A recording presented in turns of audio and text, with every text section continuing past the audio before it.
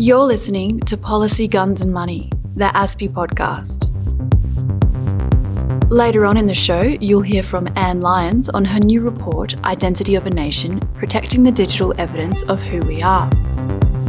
Our roving reporter, Brendan Nicholson, interviewed Dr. Robert Glasser on climate change and security. But first up, Maddie and I sat down with two of ASPI's mentors from our Women in Defence and Security Network Speed Mentoring Night to find out their best career advice. So I'm sitting with Fiona and Danielle and Madeline because last week ASPI went on tour to Sydney. We did. For a Speed Mentoring Night run by our Women in Defence and Security Network. So Maddie, I'm just going to throw it to you very quickly. Speed Mentoring, tell me all about it. What's the go? So this was an idea that you and I came up with together, closely modelled on speed dating, but rather than sort of having the awkward chat with a potential romantic partner, it was all about getting a group of amazing women in a room together, women who work broadly within defence and security, and then setting them up so that they can interact with participants to come in and sort of have quick sort of sound bites of mentoring from these women about their experiences working in the industry. And so we're sitting with two mentors from the evening, Fiona and Danielle from ASPI. Before I talk to you guys, I'm going to throw to Natasha Moore, who's a partner at KPMG, and they were also our sponsor on the evening, and we collaborated on the event. And Natasha just talked about her key takeaway was that she just felt that the future was bright, essentially. So we'll hear from Natasha. My key takeaway is that we're in good hands. There's a tremendous lot of capability. It was really interesting to hear everyone's perspectives. The types of questions were around how do you make a career in defence and what do you need to do? And I guess one of the key lessons that we tried to share is don't underestimate the transferable skills that you have. Don't think you need to go in knowing everything. So Fiona and Danielle, key takeaways for you. Danielle, I'll start with you. Sure. So you guys know I'm a massive fan of these events, and I attended the one here in Canberra and moved some things around to go to Sydney because I think they're fantastic.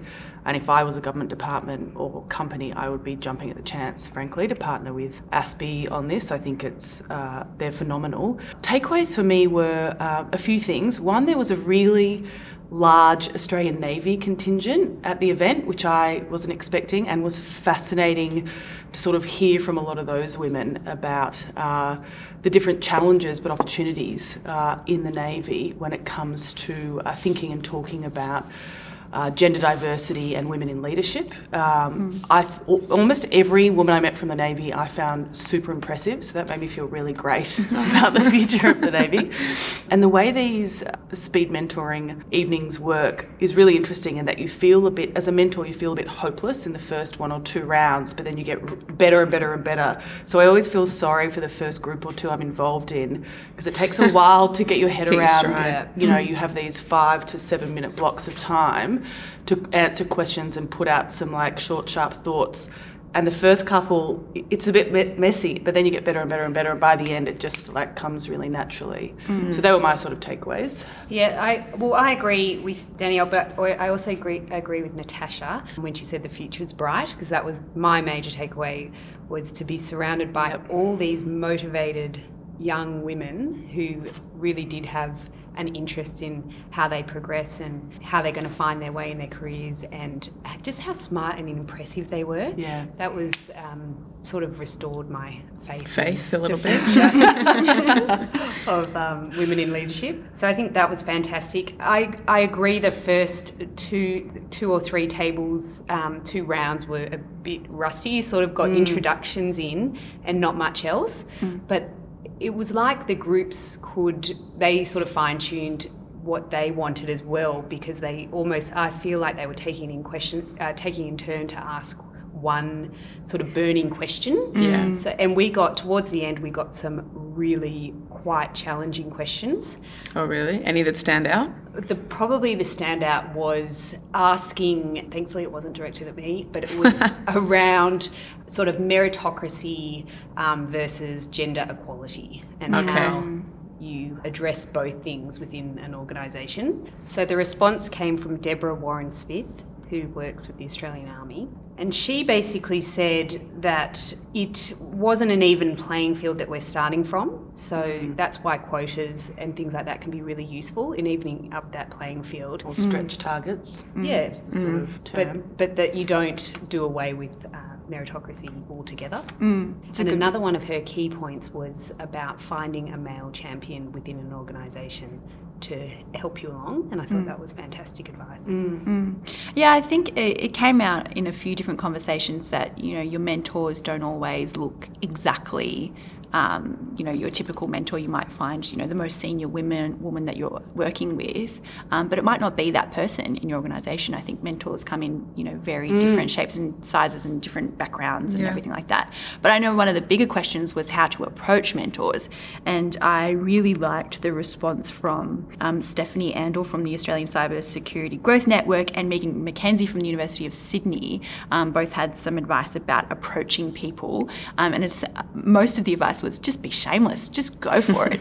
So we'll just hear from them now. Tell the person why you admire them without being, over the top, but to say, I really appreciate this and I want to get better at it. And right now I don't have this skill, and be specific about what it is you think that they could provide. And 99% of the time, I've never had someone, I've shamelessly approached mentors and said, oh my gosh, how do you do that? I love your work. And we now laugh about it with some of my current mentors. They tell the story about how I would shamelessly kind of haunt them at the end of a conference or approach them and just say, hi, I emailed you a week ago. And that's I think just part of it. People really, it's such a pleasure when someone asks me to mentor them now.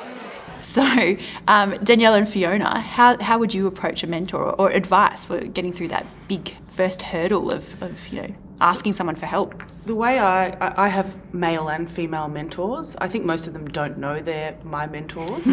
I think a lot of them are former bosses that I've just really enjoyed working with, that I like to touch base with. But what I also have, and I think this is really important and undervalued, is I have a lot of men and women around my level in Canberra and Sydney and other places who I just use as a touchstone for advice, because we might be around the same age or both, all of us have the same level of experience broadly, doesn't mean they don't have extra lessons learned and extra experiences that I might not have gone through different perspectives. Before. Exactly. So I actually find touching base with a lot of people around the same level of my career to be almost as useful as reaching up into different senior ranks. Yeah, okay. I think it's quite a hard thing to approach different mentors. I just sort of see people in the industry that I like, and if I see them at an event, I try to sort of go chat with them, get a bit of an advice, try to go for coffee. But it is a difficult area. It's sort of strange, and especially when you're thinking about senior people, they're just too busy, And even if they want to give more time to more people, it's just not always possible. Fiona, for you, any advice? Well, I think most people in general are flattered if you ask for their advice. So I think, like Danielle, it doesn't have to be a really formal thing, although I am actually involved in a formal mentor-mentee sort of program through the Australian Human Resources Institute, which is fabulous. But I think if you are able just to foster those relationships, the other important thing is networks. So things like WDSN, but other networks are really important to find people at your level, above you, that you can call on for advice. But in general, I think most people are really receptive to the idea of being a mentor because it's quite flattering. Now, on the evening, the sessions were in 6-minute blocks, which is not really a lot of time. Were there any questions that you didn't get enough time to answer, or any questions that you were really hoping you were asked and didn't?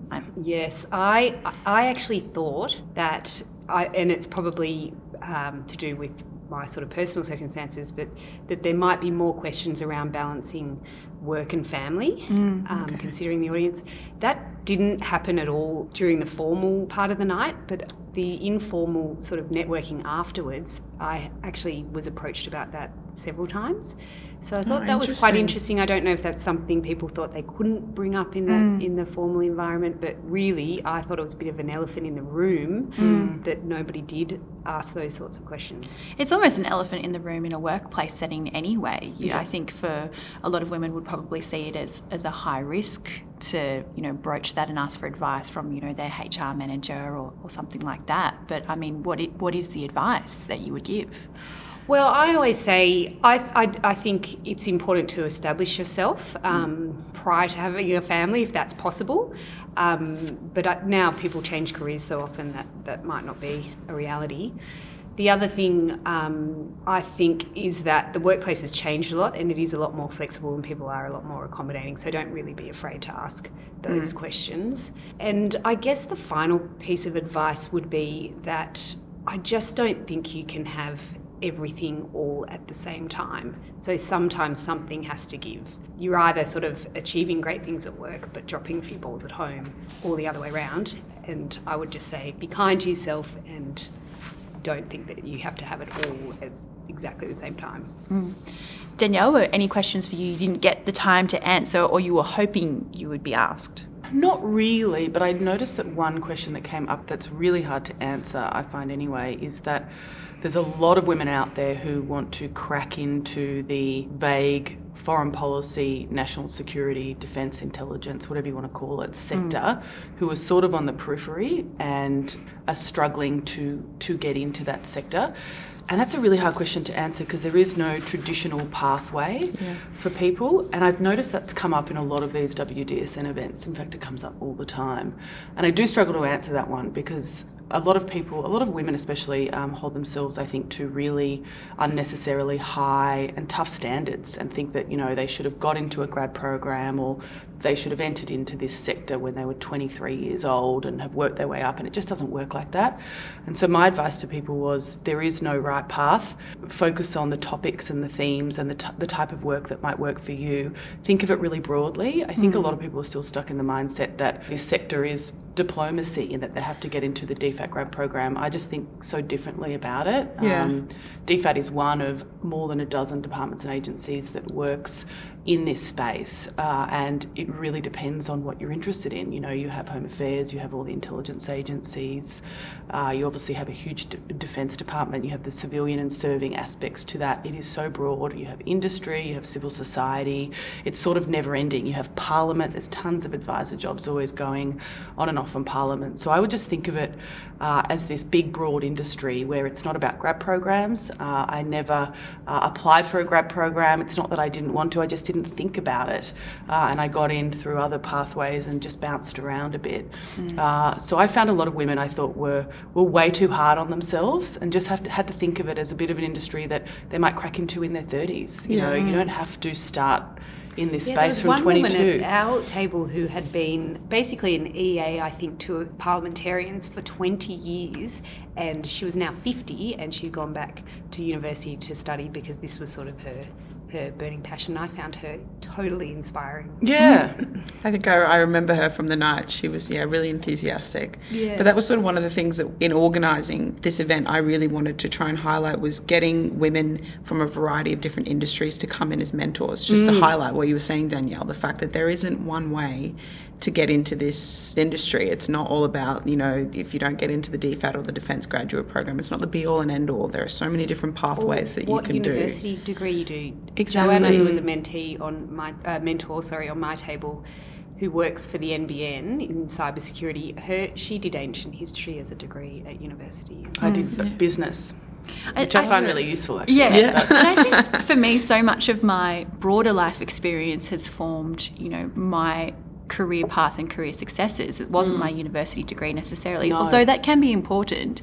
But for me, it was the extracurricular activities, how I got involved in the community, and there's all those skills there that are transferable to so many different jobs. Absolutely. And often it's those mentors, either informal or formal mentors in an organisation you work with, who end up shaping the direction you take as well. Yep. Yeah, that's so true, actually. When I think of, I've had different bosses who have encouraged me to apply for different jobs or accept different offers that I would never have thought about had I not been encouraged down those pathways. And for you as mentors on the evening, was there any advice that you ended up gaining from other mentors that you interacted with that was maybe new to you? Was there anything that you personally took away? Yes, as I mentioned before, I had a very senior woman from the Navy on my table, and she was fantastic and so impressive.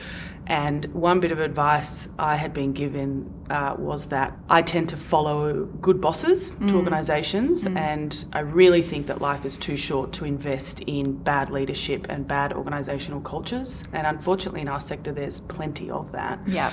I'll leave an organisation if I think those things are occurring, and I'll go and look for a place where those things are not occurring. And so I talked about how I do follow around these bosses, or an old boss will call me up and say, you should really do this. And she said, for your next job, it's time to stop following and to start leading. What a great line. Right? Should put that on a T-shirt, Danielle. I'm going to get you a coffee mug personalised. Yeah, she said, next time, don't follow a boss.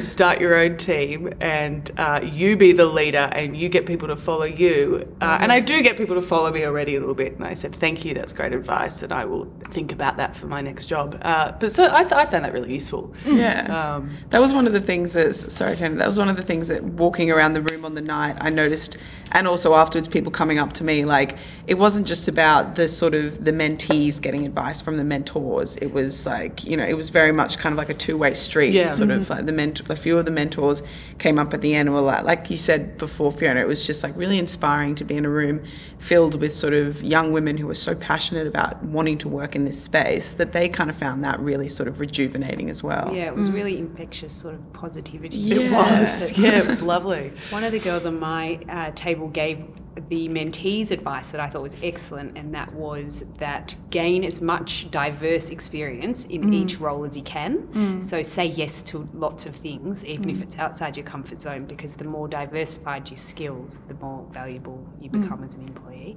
I can't remember who said it, but someone said, think good things happen to the people who show up.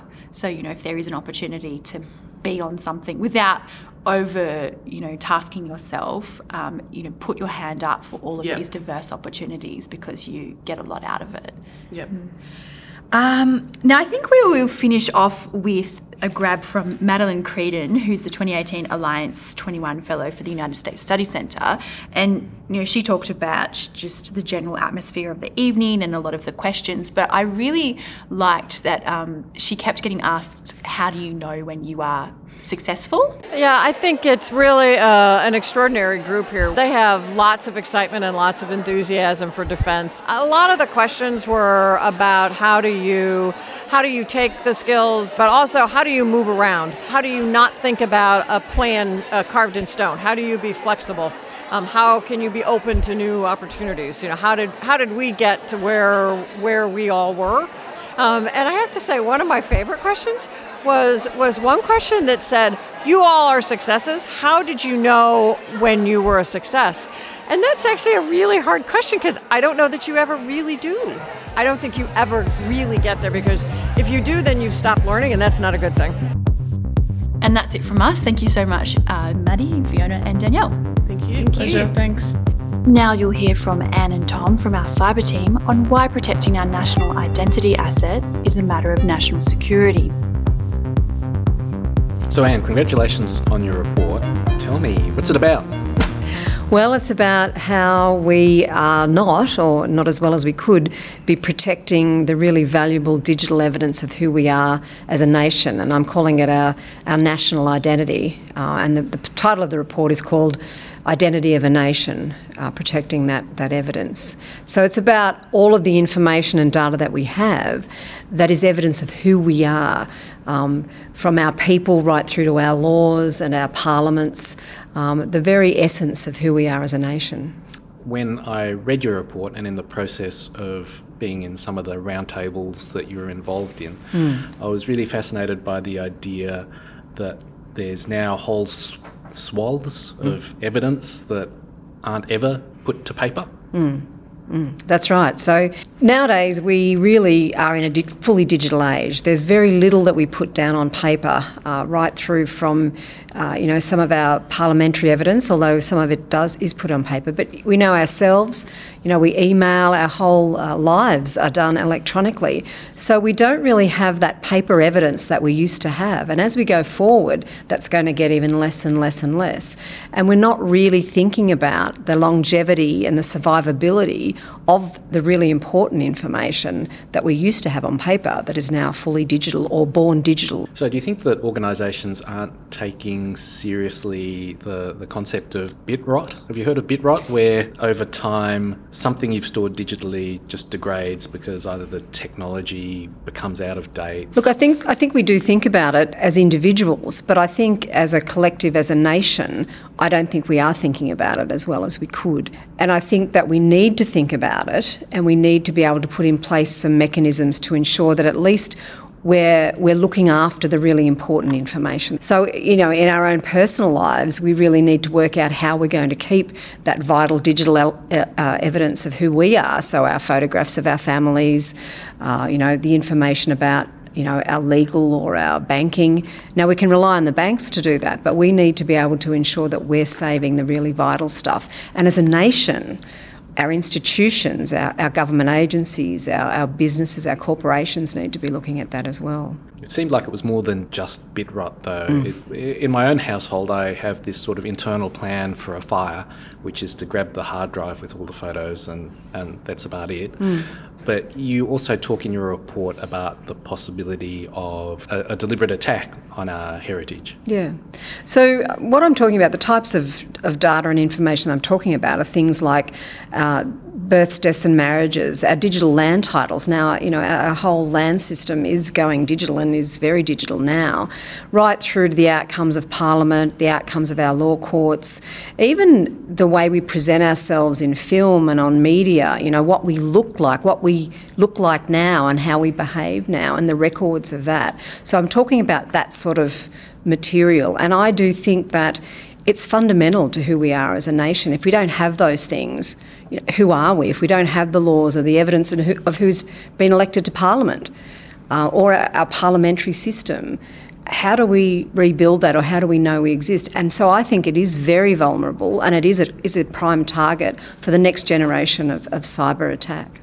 So I read an article about how Washington DC keeps its laws, the authoritative copy of its laws, on GitHub, which is a software source code repository. Yeah. Would you recommend that we never do that? Is that just a terrible idea, or what's your prescription? Well, I don't think that's a terrible idea. I think it's actually not a bad idea. I think all ideas should be looked at as to how you can ensure the provenance of information. So at the moment, for example, our laws, a lot of it is just reference material that we have electronically online, and people are starting to more and more rely on the information that is online or the electronic information because it's easily accessible, which is great, but people, sort of rely on it. So if that was manipulated or changed, and over time people were misinterpreting the wrong law, and it impacted not just on someone's livelihood, but on their life or their life savings, or even a criminal case, that could cause really major problems. So I think any solution that we could look at to ensure the provenance and the ongoing integrity of that information is worthwhile looking at. So it seemed like you were really talking about something that overlaps cybersecurity and the archival space. Did you talk to different groups in each of those worlds, I guess? Yeah, no, I did.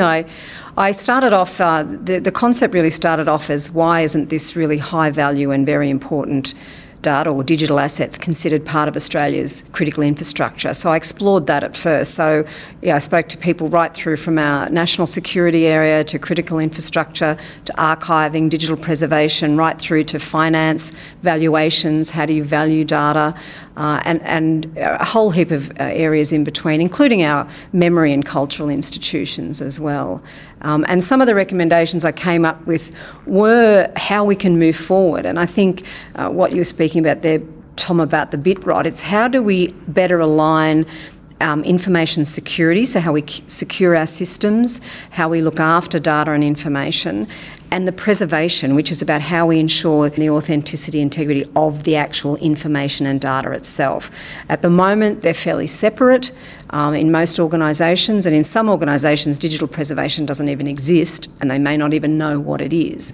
So one of my recommendations is alignment of those two things. And I'm really happy to say that the Australian Signals Directorate that develops and looks after the Information Security Manual for the Commonwealth Government, but it's one of those information security standards and manuals that's used, are considering including preservation into that manual to guide agencies in the Australian government, but it also guides others as well. So a lot of people look to that as one of the frameworks that for information security. So I'm quite happy that's occurred through the process of me talking it through with that national security sector. Yeah, it's a great example of the way that developing and doing research can actually influence people as you go. One of the things I've been aware of is that Estonia actually has what they call digital embassies, which are much more like digital backups in foreign countries for, I think it's this kind of data. Would you recommend something like that for Australia? Well, I mean, I don't know whether we need to actually have a full digital embassy. I mean, Estonia is in a specific geographic location near Russia, and they're a very small country, so there are realities as to why they've developed and established a virtual embassy with all of their really critical government data, so that they can actually, if something happened to the country, they could set up their government or set up who is in authority, and they could set up everything else, who owns what land. I think in Australia we can look at that, but we can still do it in different ways, whether it's a joined up, cloud or, there are ways of doing it. And I think we need to have, and one of my other recommendations is a better governance model for these really valuable digital assets of our information. And in my role at the National Archives, I introduced a policy that required all Australian government agencies to have information governance central to their corporate governance regime, and a Chief Information Governance Officer as well. Because even within organisations, no one's really responsible for all of the data. There's different business areas are responsible for different information. And we really need better governance at an organisational level, and we definitely need better governance at a government level, both at the Australian government and the state government level. What I was really struck by in your report was the vast amount of data that we don't care for very much day to day, but in 100 years' time will be the data that we really value a lot, because it'll tell Australia about its history and where we came from. So I think it's a great report. Congratulations. Well done. Okay, thanks, Tom. Brendan Nicholson recently spoke with Dr. Robert Glasser, the former head of the United Nations Office for Disaster Risk Reduction, on climate change. Hello, Robert, and thanks very much for your time. Pleasure. The Intergovernmental Panel on Climate Change has just released its latest report. How much trouble are we in? Well, I think we're in quite a bit of trouble, particularly when you consider that the report, which is published by the UN Intergovernmental Panel on Climate Change, is a very conservative report from a very conservative process. It is intergovernmental, which means all of the conclusions are negotiated and agreed, and the science behind it tends to be cautious, because scientists never say anything is certain, virtually nothing is certain, and they speak in terms of probability and the weight of evidence. So actually the findings are conservative, and the picture they paint is deeply disturbing. There are three main conclusions that it reaches. The first is that the temperature threshold at which serious risks, very severe climate risks, kick in, is now believed to be significantly lower than scientists thought previously. It means, for example, that instead of 70% of the coral reefs dying at 2.6 degrees of warming, scientists now think that will happen at 1.5 degrees of warming. So big decreases in these thresholds where these dangerous impacts begin happening. The second conclusion is that there is a major difference between 1.5 and 2 degrees, and then from 2 to 3 degrees. The difference of that 0.5 degrees between 1.5 and 2 is, in terms of impacts, is several 100 million additional people falling into poverty, a tenfold increase in the number of vulnerable people affected by decreasing crop yields, jumping to a 50-fold increase when you move from 2 degrees to 3 degrees. So huge impacts. And the third is basically the message that received most of the publicity, which was that it is going to be unprecedentedly difficult to limit warming to 1.5 degrees. 2 degrees will be difficult, and if governments stick with the commitments they've already made, we're on track for between 2 and 3 degrees of warming. You've been working closely in this area for a long time. Are you satisfied with the science involved? Well, I think I'm convinced that the lion's share, the vast majority, 97%, it's actually been documented, of scientists who study the climate believe that climate change is real. And if anything, what we've seen over the decades is that the uncertainty about this problem has diminished over time. For example, this IPCC report I just mentioned. So scientists are absolutely convinced of this problem, and they are deeply worried that politicians have not acted more rapidly to reduce greenhouse gases, because this will have huge impacts on society. Now, in a sophisticated country like Australia, we still have politicians arguing that climate science is not accurate and that climate change is not true, that we've had cyclical changes in temperatures and rainfall going back centuries. What's your view on that? Well, I think the science is very clear on this as well. While it is true that the world has cooled and warmed over huge timescales, what we're seeing now is a warming that is unprecedented in the period of all of human civilization. The speed at which the planet is warming as a result of greenhouse gas emissions from human activity is unprecedented. So people who deny that reality are either simply denying science, or they must have other political reasons for not wanting to make the transition. Of course, there are winners and losers when you make a transition, say, from fossil fuels to renewables. But the science is really, although the detail of a lot of the science is still being discussed and analyzed and worked on, the general point about very dangerous climate change with very severe human impacts kicking in at 1.5 or 2 degrees is really well established now. There's a strong, perhaps but small, very vocal political element that argues that it's much more important to keep people's power bills down than actually to deal with the issues of climate change. What's your view of that? Do you think the population is so worried about extra money needing to be paid on power bills that it's willing to risk its children's future? I think that's a bit of a furphy, because I think the analysis I've seen from ANU and from others, some energy policy experts, suggests that if you're really serious about reducing costs of electricity, then renewables are going to be a huge contribution to that effort. And I think to focus on carbon, coal production, and electrical generation from coal at a time when it is rapidly it is losing its cost effectiveness.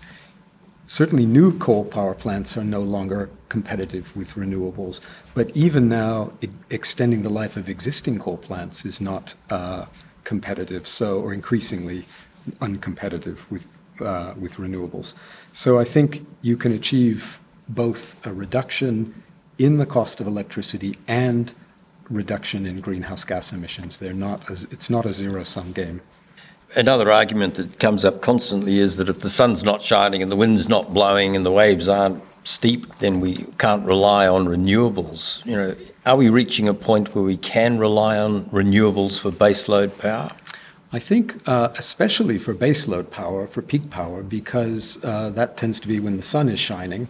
And in fact, what we've seen is that the areas that are using renewables, you see the peak power time changing to later in the day. So I think there are a variety of ways of solving that problem. First of all, there's battery technology. South Australia has gone that route with the major battery storage plant they put in place. There are other options that have fewer greenhouse gas implications, like natural gas. So I think the reliability of renewables is increasing, the price is coming down, the storage technology is taking off, and Australia should get behind that with policies that promote this transition that's so critical to our future.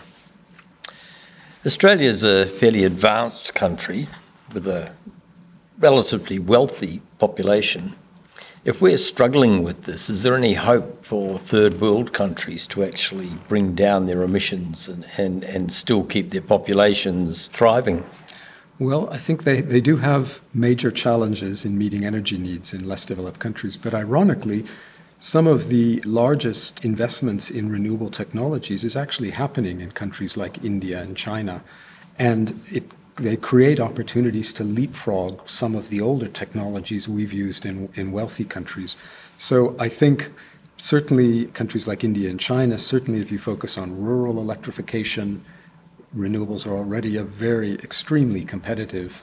I think we'll see more of this as we move forward. And in fact, China is really leading the world now on renewable energy technology, seeing a huge market opportunity in helping deploy these technologies. Well, given the extent of our wide brown land, have we lost an opportunity that we could have actually taken as leaders in this area in Australia? I think we have enormous innovation and technical capacity here, and there have been periods in the development of renewables where Australia was leading the world. We have some leading technologies, and we can rapidly become a world leader, creating a huge business opportunity for Australia in marketing Australian technologies to other countries, to developing countries, to developed countries. There seems to have been little serious effort from eloquent people in leadership positions to actually explain, apart from the scientists, I mean on the political side of things, to actually explain the consequences of not doing anything about climate change. Would you be able to run us through some ideas of the likely impacts from water shortages? I think a lot of people think, well, we're going to get sea level rise and that's the end of it. Presumably there's much more serious issues involved, like reduction in crop production, possibly mass starvation, triggering mass people movements. Sure. So Australia is very exposed to the hazards climate change is amplifying. Just to give you an example, 20% of Australia's GDP is based in parts of the country that are exposed to tropical cyclone risk, and cyclones could increase in frequency or in severity, if not frequency, as a result of a warming climate.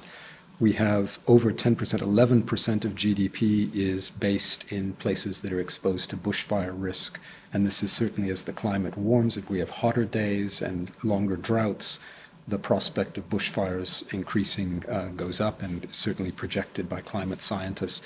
What we're seeing in Queensland now is a real taste of things to come. I was up at the Whitsundays working with some colleagues there who were commenting that who were rebuilding after Cyclone Debbie, really an enormously intense storm that dropped almost unprecedented levels of rain and precipitation. They've said they were rebuilding from a flood in a drought.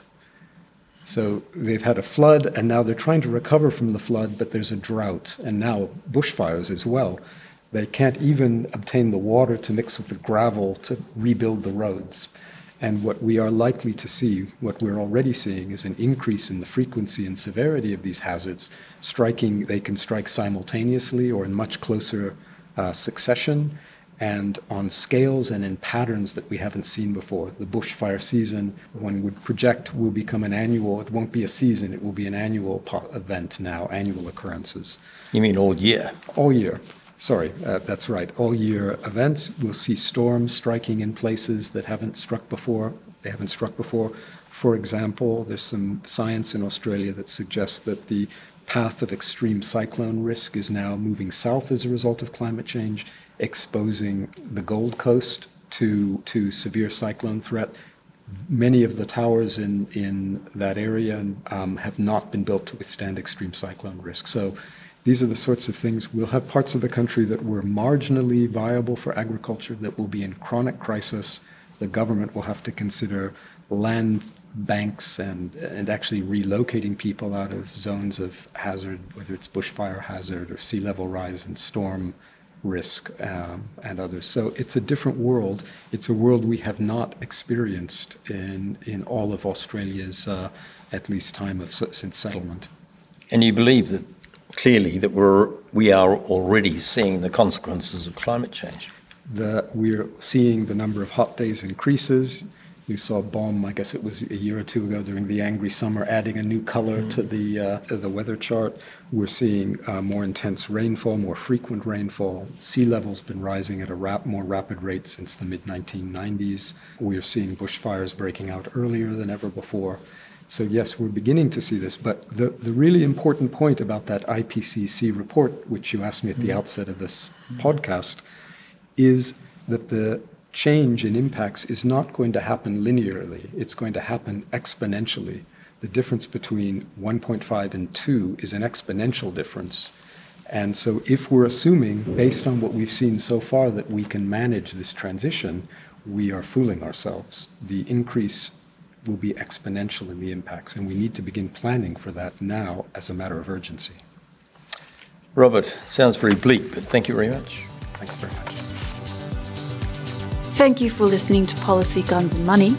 We'll be back in 2 weeks for our last episode of 2018.